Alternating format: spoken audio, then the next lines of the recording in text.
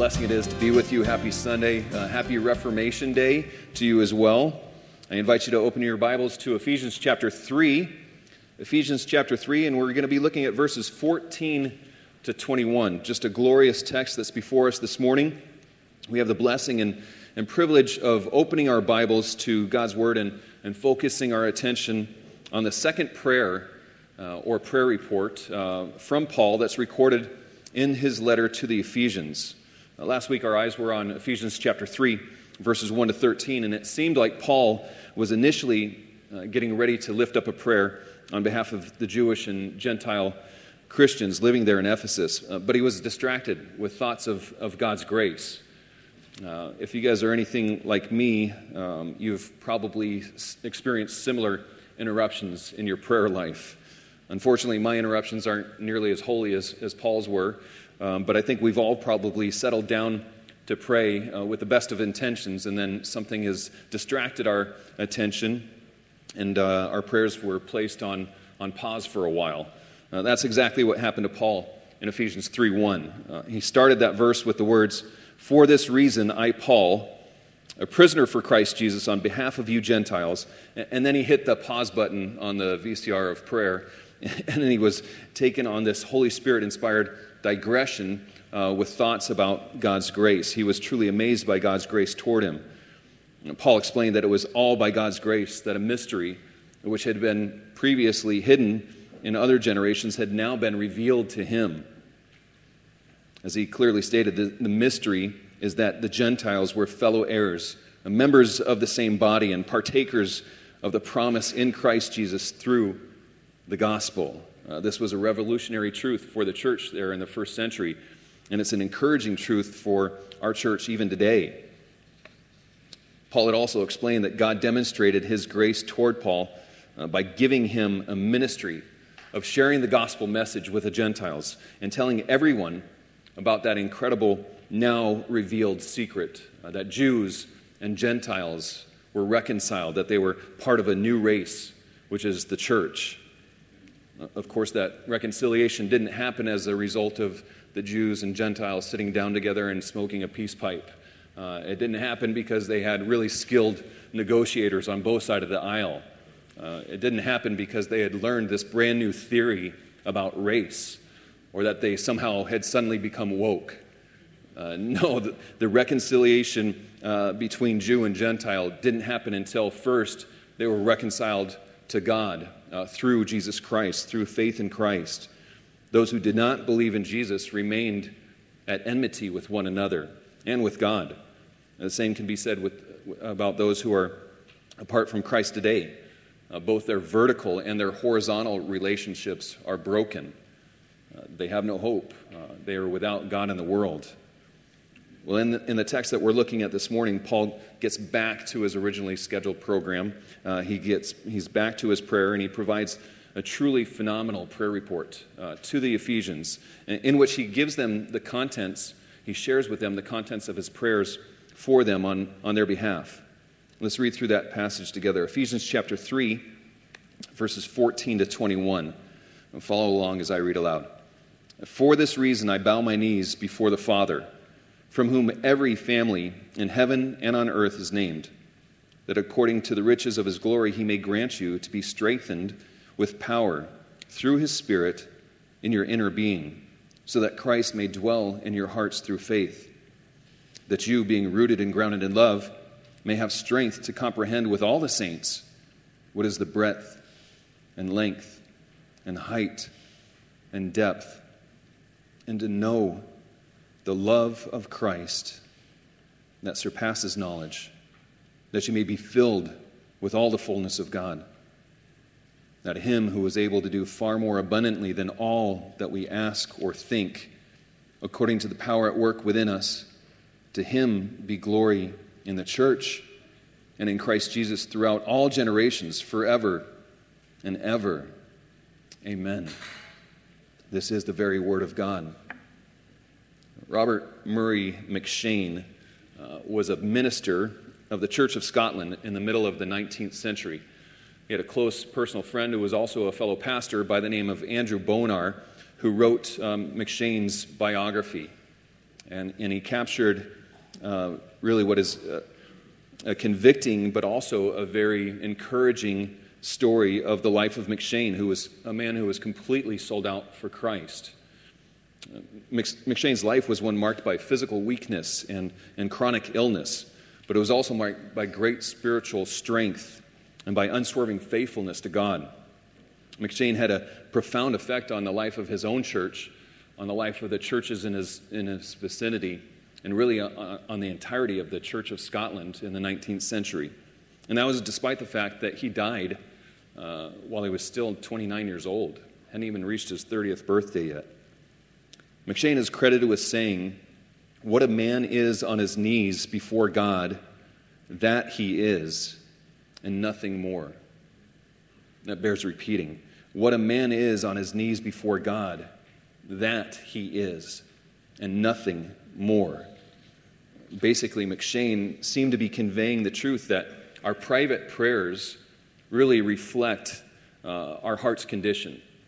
And just like our checkbooks and our screen time can reflect our values and our priorities, just like the conversations that we have in public can reflect the thoughts that are on our minds, so too our private prayers to God reflect what is going on in the very core of our existence.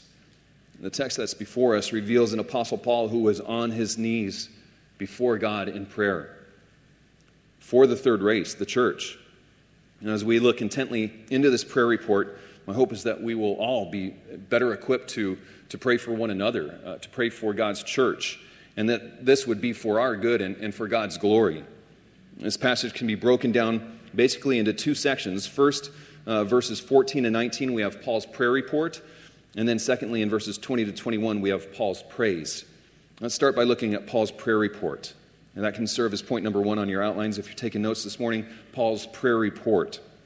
But before we get started going verse by verse through that section, let's just consider what Paul is doing in this portion of his letter. As I mentioned earlier, this is the second prayer or prayer report that is recorded of Paul in this letter. Let's look back to Ephesians 1 to see the first. Back to Ephesians 1, I think probably best to look all the way back to verse 3 at the very beginning there.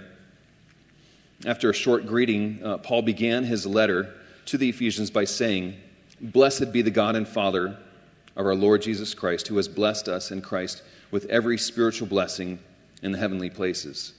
And then what follows in the next 11 verses is just an incredible expansion of that thought, of that truth, of the ways in which God has blessed us in Christ, all of these spiritual blessings. We see in verse 4 the blessing of election. Down in verse 5 we see the blessing of adoption. In verse 7, redemption through the blood of Christ and forgiveness of our sins. In verse 10 we see the plan to unite all things in Christ, those things in heaven and those things on earth. In verse 11, we see that we have an inheritance in Christ. In verses 13 to 14, we're told that we are sealed with the Holy Spirit, or that inheritance is sealed with the Holy Spirit. It is a guarantee of our inheritance. Perhaps in recognition of that truth, of the immensity of that truth, then Paul follows that teaching with a prayer. Paul says, "For this reason I do not cease to give thanks for you, remembering you in my prayers." And then he shares with the Ephesians the contents of that prayer on their behalf. In light of that truth, shared in verses 3 to 14, he told them that he prayed God would give them the spirit of wisdom and of revelation in the knowledge of God. He prayed that the eyes of their hearts would be enlightened. He prayed that they would know the hope to which they had been called, the glorious riches of their inheritance which was theirs, and the immeasurable greatness of God's power toward us who believe. In short, Paul taught, and then he followed up his teaching with prayer. He prayed that his readers would have the ability to fully comprehend, not just intellectually comprehend, but to really grasp deep down in the depths of their soul the truth that he was conveying to them. Then he did the same thing in chapters 2 and 3. 2 times he taught on these 3 words: alienation, reconciliation, and transformation. First, in verses 1 to 10 of chapter 2, he described that vertical alienation and reconciliation and transformation that existed, or that was brought about by faith in God. There was that vertical alienation that existed between God and man.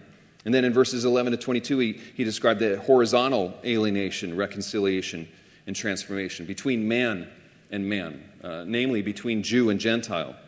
And then at the beginning of chapter 3, Paul was set to pray for the Ephesians in light of the truth that he had shared with them.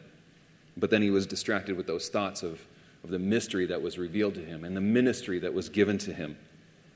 And we looked at that last week in verses 1 to 13. Now in verses 14 to 21, we see the contents of Paul's second prayer for those Ephesians on their behalf. Let's start by looking at verse 14 now. It says, "For this reason I bow my knees before the Father." We can stop there. The normal prayer posture at that time, during Paul's time, was standing.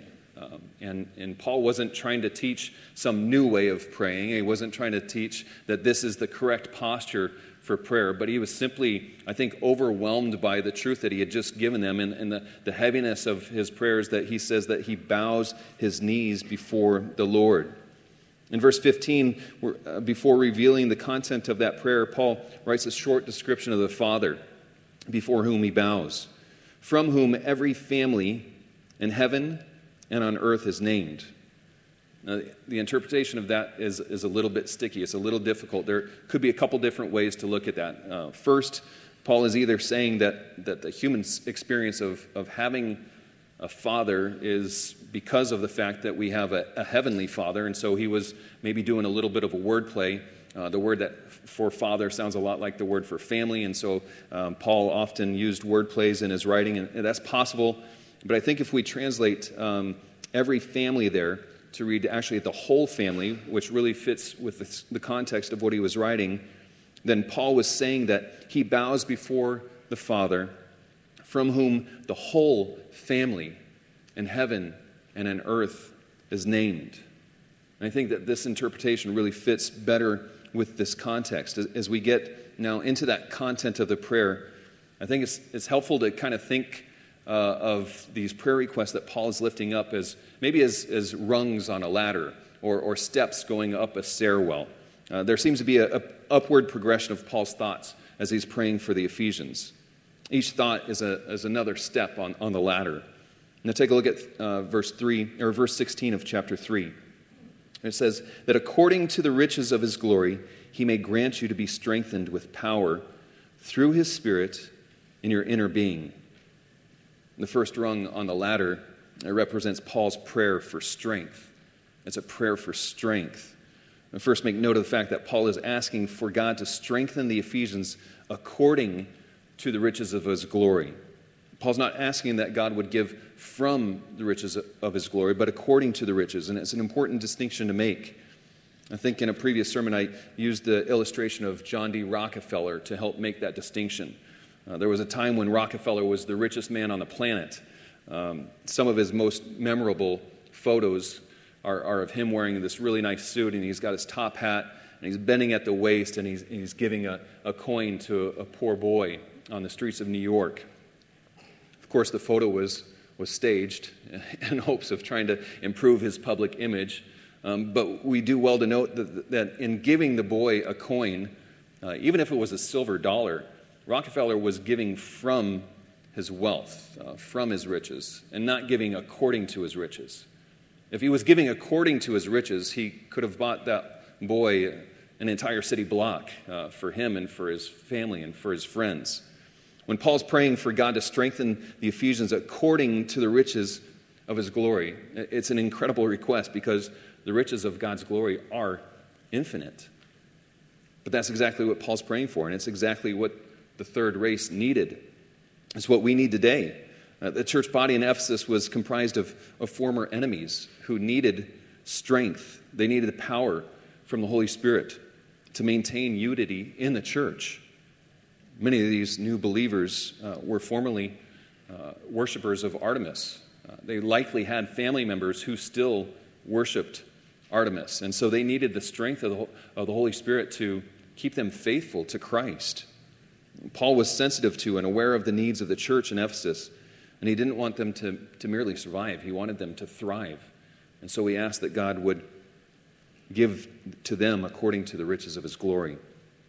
Notice that what Paul did not ask for in his prayer. He did not ask for their comfort. He didn't ask for their safety. He didn't ask for their prosperity or even relief from poverty. He didn't even ask for their physical health. Based upon the contents of this prayer, we can see that Paul was far more concerned for their spiritual health than he was for their physical health. Paul was looking not to the things that are seen, but to the things that are unseen, the things that are eternal. As he notes later in this letter, Paul knew that we do not wrestle against flesh and blood, but against the rulers, against the authorities, against the cosmic powers over this present darkness, against the spiritual forces of evil in the heavenly places. Let me ask you this, was this struggle against spiritual forces, was that unique to the first century church? Was this a unique reality that was exclusive only to the church in Ephesus? Or is it something that we find ourselves in the midst of even today? Are we in need of being strengthened with the power of the Holy Spirit as a first century church was in Ephesus? I would say that we are every bit as much in need of the strengthening of the Holy Spirit of God in our inner beings. Every day we face an onslaught of attacks and temptations from the enemy, and we don't have the strength to overcome that on our own. Rightly did Martin Luther conclude, did we in our own strength confide, our striving would be losing. If we're trying to face each day without the strength and power from the Holy Spirit, we are fighting a losing battle. The truth should shape us and should really shape the content of our prayers. Paul's awareness of the spiritual needs of his church drove him to his knees before the Father to pray that they would be strengthened with power through the Holy Spirit according to the riches of God's glory. But that was not a request unto itself. Look at verse 17. It says, so that Christ may dwell in your hearts through faith. The purpose of being strengthened with power through the Holy Spirit is that so Christ may dwell in our hearts through faith in him. It's really an encouraging verse. Romans 8 is really helpful here. Romans 8, verse 9 in particular, Paul was writing to believers, and he said to them, you, however, are not in the flesh, but in the Spirit, if in fact the Spirit of Christ dwells in you. Anyone who does not have the Spirit of Christ does not belong to him. And so this really helps us to see that Paul was not praying for the salvation of the Ephesians. He was praying for their sanctification. They already had Christ because they had already believed, but he was praying for Christ to be dwelling in their hearts. That word that Paul used, which is translated as dwell in the ESV there, it means to settle down or to make oneself at home.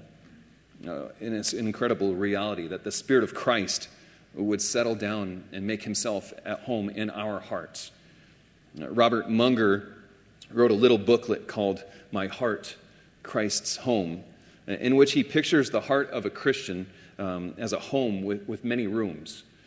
It's admittedly, it's a little bit sappy, but it really kind of helps us see, I guess, to get an image in our minds of what this might look like with Christ making a dwelling place in our own hearts.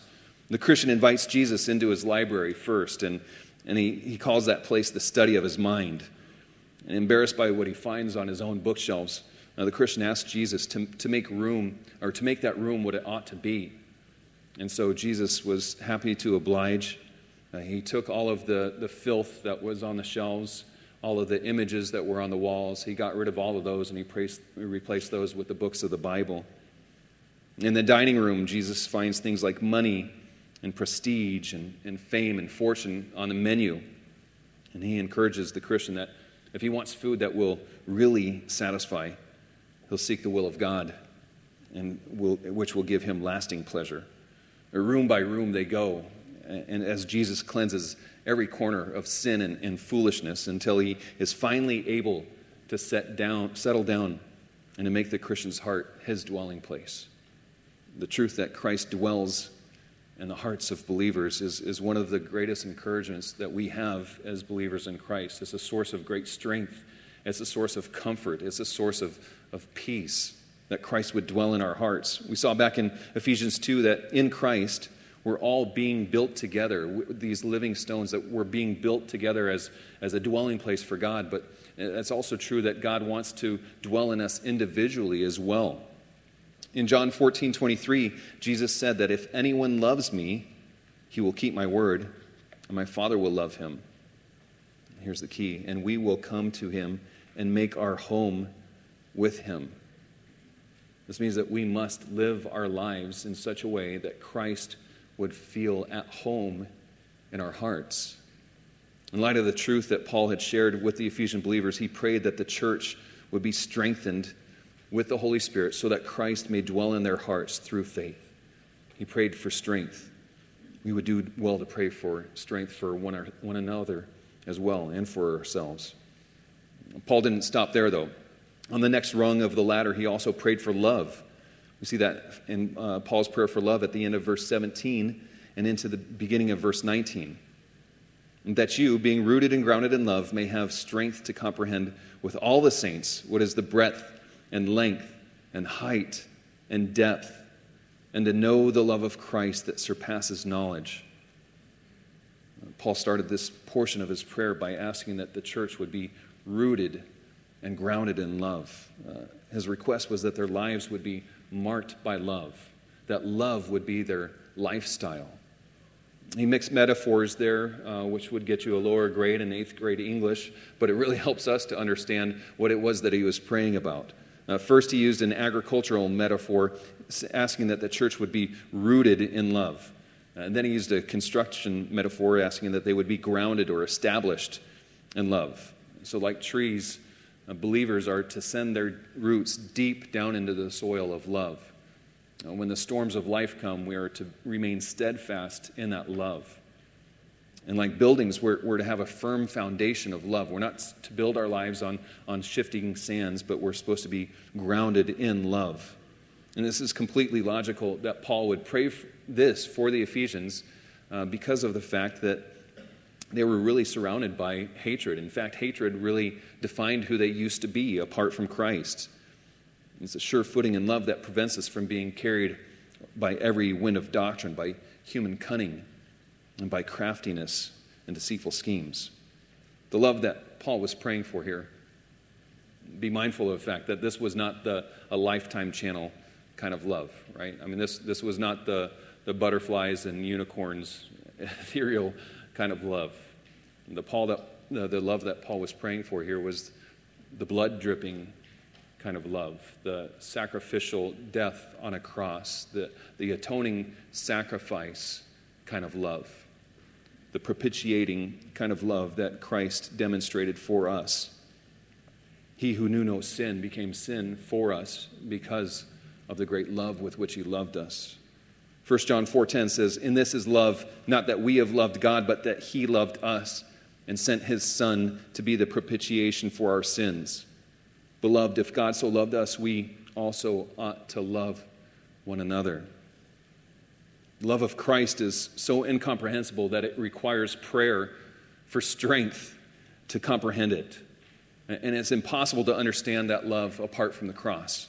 Paul had just taught the Gentiles that although they were once far off, that they were brought near by the blood of Christ.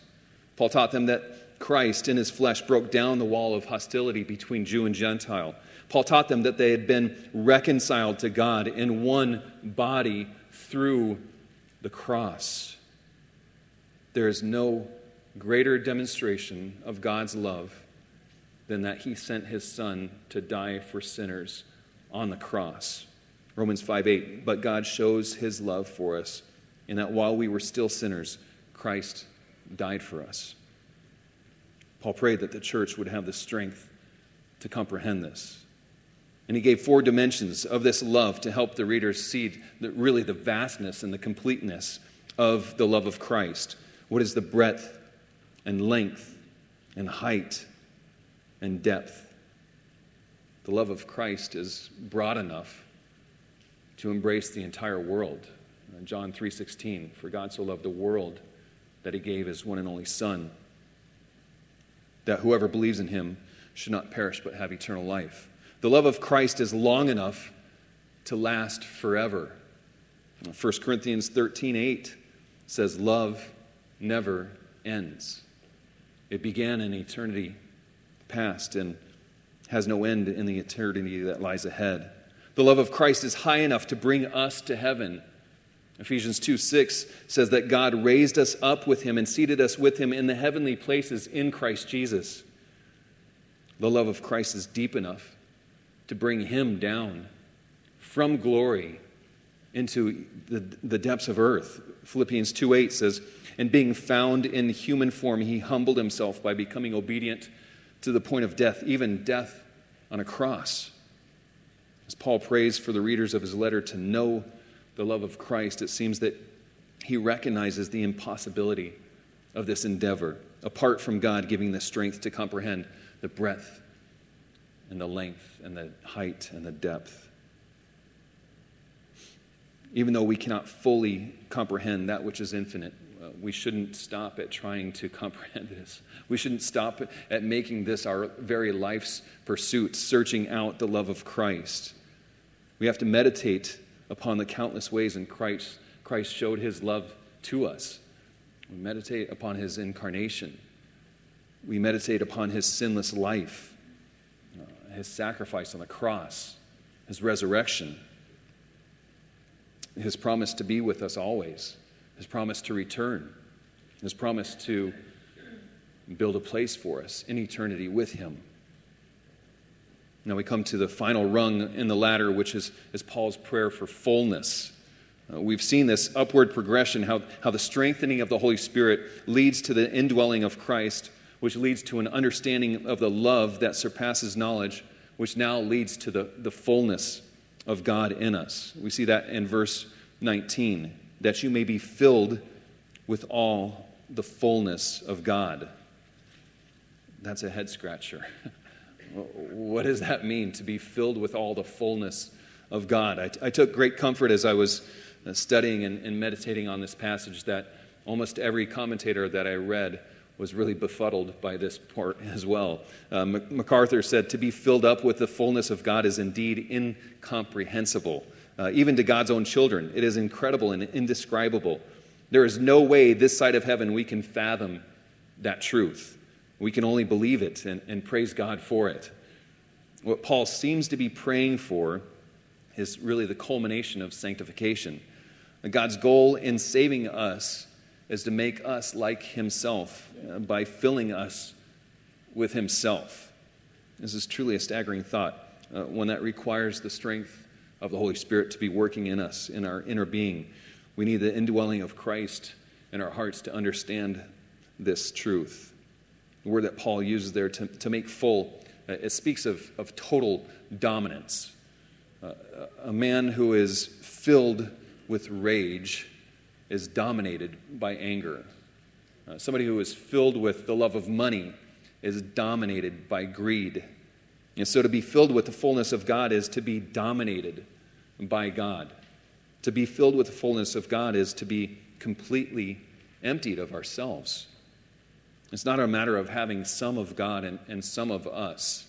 That's not what it means to have the fullness of God. If we're truly to be filled with the fullness of God, that means that he must increase and we must decrease. I think it was only by experiencing that fullness that Paul could write to the Galatians, I have been crucified with Christ. It is no longer I who live, but Christ who lives in me. And the life that I now live in the flesh, I live by faith in the Son of God who loved me and gave himself for me.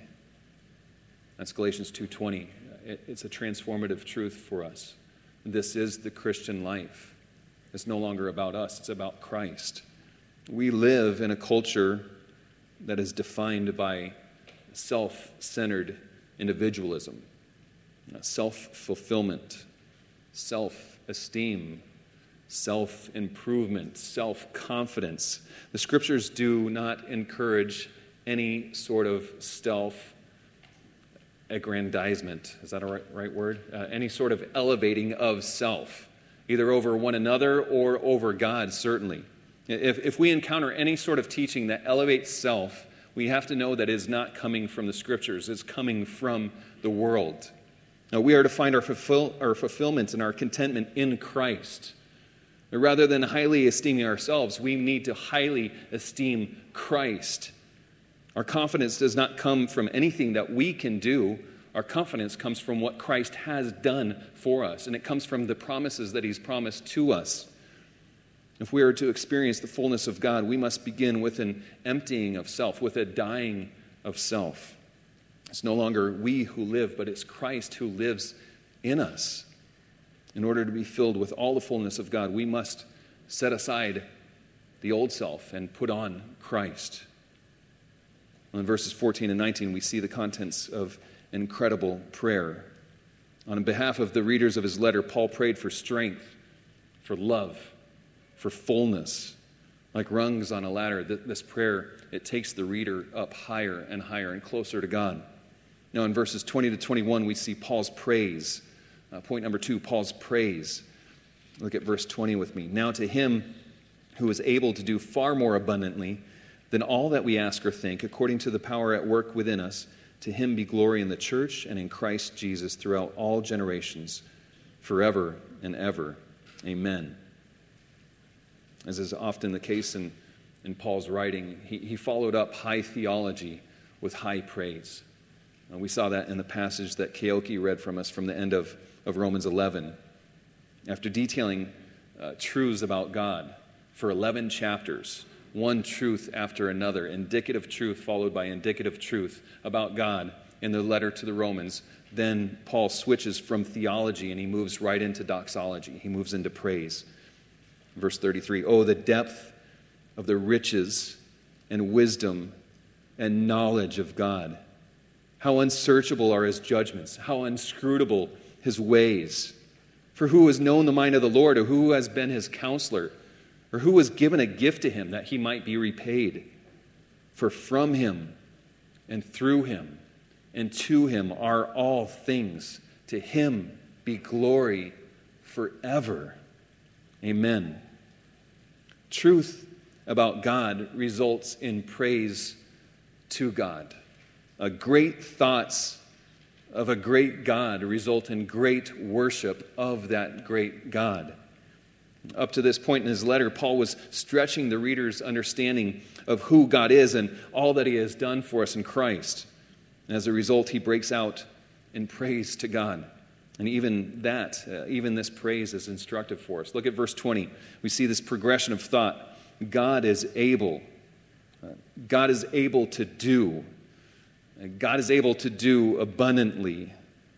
God is able to do far more abundantly. And God is able to do far more abundantly than all that we ask. God is able to do far more abundantly than all that we ask or think.